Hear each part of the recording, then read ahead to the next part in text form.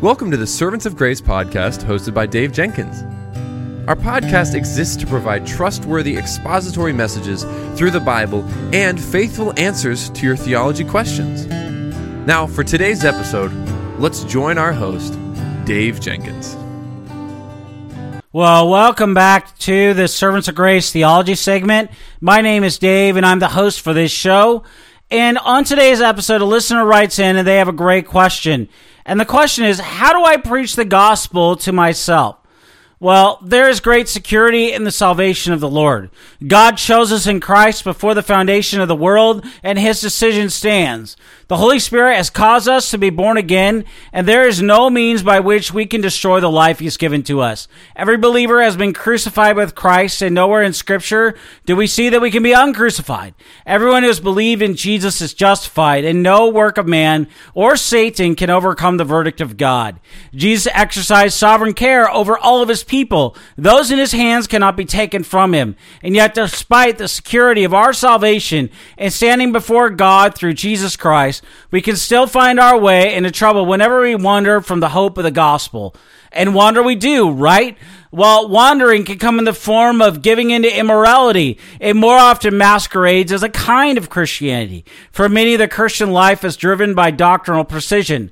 We may rightly value our confessional heritage and see the importance of robust theology. But this can itself become the goal for which we strive, while missing the connection of all theology to the gospel. Knowledge often puffs up, right? And the resulting pride often leads us into a confessional confidence over gospel confidence. Some Christians base their spiritual life on emotions, the deep stirrings of the heart that are often connected with the profound truth of God. But while the truth of God never changes, our experience of them does. And when the feelings are not there, our faith ends up in crisis. In finding confidence in our emotions, we wander from what should be our only hope in life and death. Many of us lose sight of the gospel as we focus on our own works and how well we're doing spiritually. By measuring ourselves against self-imposed standards, we believe ourselves to be strong or weak. But in each case, the fix is found in doing our best rather than in the work of Christ. Fundamentally, the gospel is forgotten when it no longer functions as our ongoing hope and confidence before God, or when it becomes unessential for the practical daily living of the Christian life. The gospel, we often forget, must be reclaimed and retained for the safety of our souls, and this is done through preaching the gospel to ourselves. In fact, preaching the gospel to ourselves is calling ourselves to return to Jesus for forgiveness, for cleansing, for empowerment, and a purpose. It is answering doubts and fears with the promises of God's word.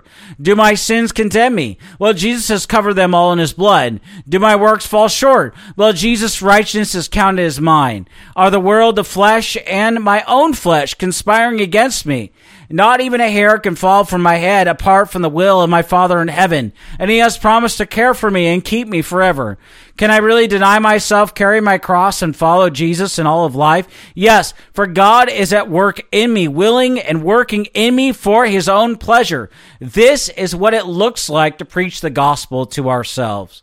The private and the personal preaching can only happen when the word of God is known and believed, when God's law reveals our sin and helplessness, and His grace covers that sin and overcomes our weakness.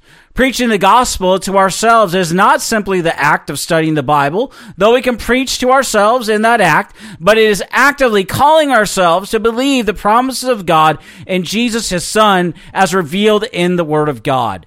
We preach the gospel to ourselves through the discipline of prayer and meditation on the Word. In prayer, we look to God to graciously meet our needs, and in the act itself, we exercise faith. In his exposition of the Lord's Prayer, Thomas Manton said, "Prayer is a preaching to ourselves in God's hearing. We speak to God to warn ourselves, not for His information, but for our edification."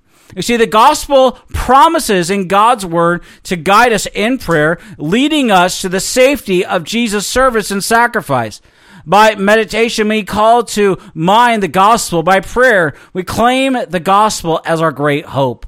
Most of us need to rediscover the gospel, and such a recovery is needed daily because our need is ever present and our hearts are prone to wander.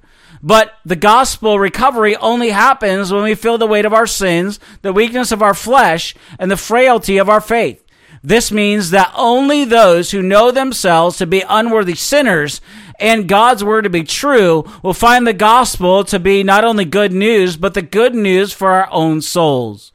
Jerry Bridges was talking about preaching the gospel to yourself and being gospel-centered long before it was ever cool to do so. One of the great burdens of his ministry has long been to have Christians understand, in his own words, that the gospel is not only the most important message in all of history, it is the only essential message in all of history. And yet we allow thousands of professing Christians to live their entire lives without it, without clearly understanding and experience the joy of living by it.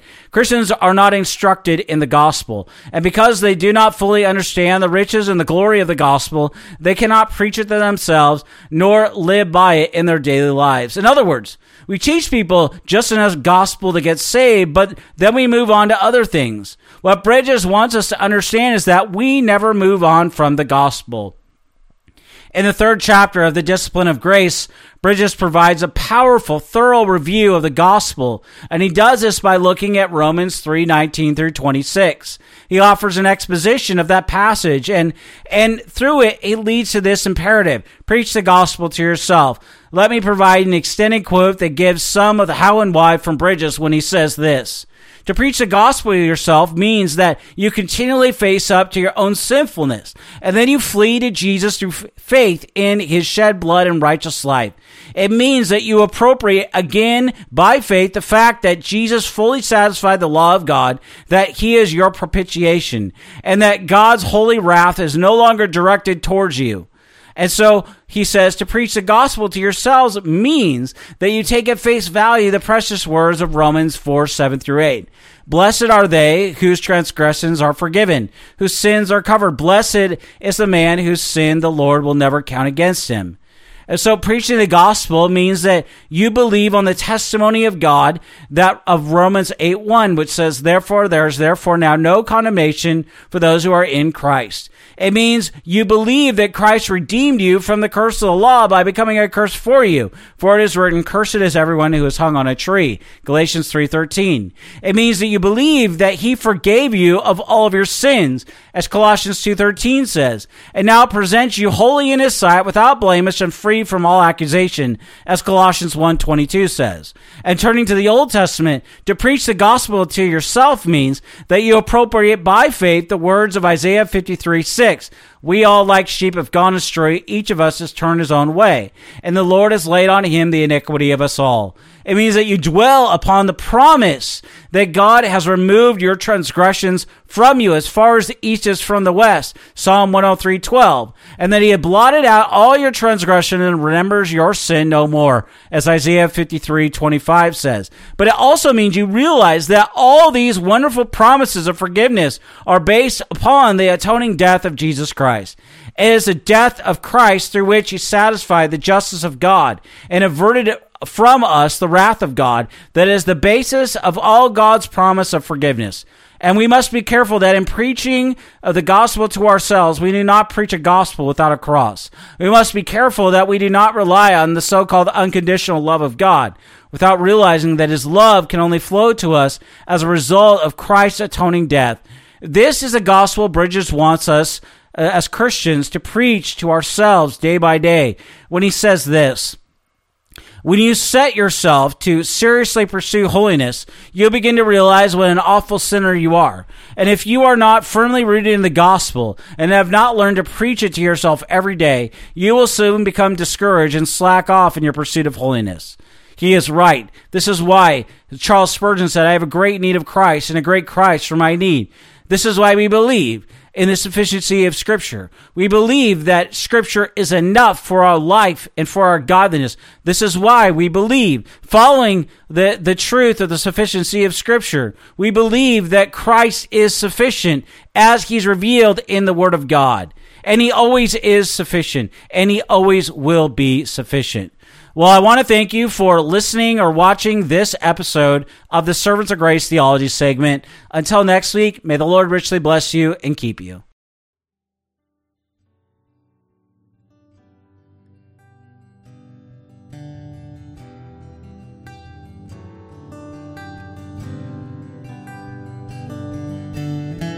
Thank you for listening to the Servants of Grace podcast today. If you enjoyed the show, please subscribe, leave a rating on the app, and share our episode with your friends and family. If you'd like to, you can follow us on Instagram at Servants of Grace, on Twitter at Servants of Grace, or by searching Servants of Grace on Facebook. You can also find this podcast on the front page of our website at servantsofgrace.org.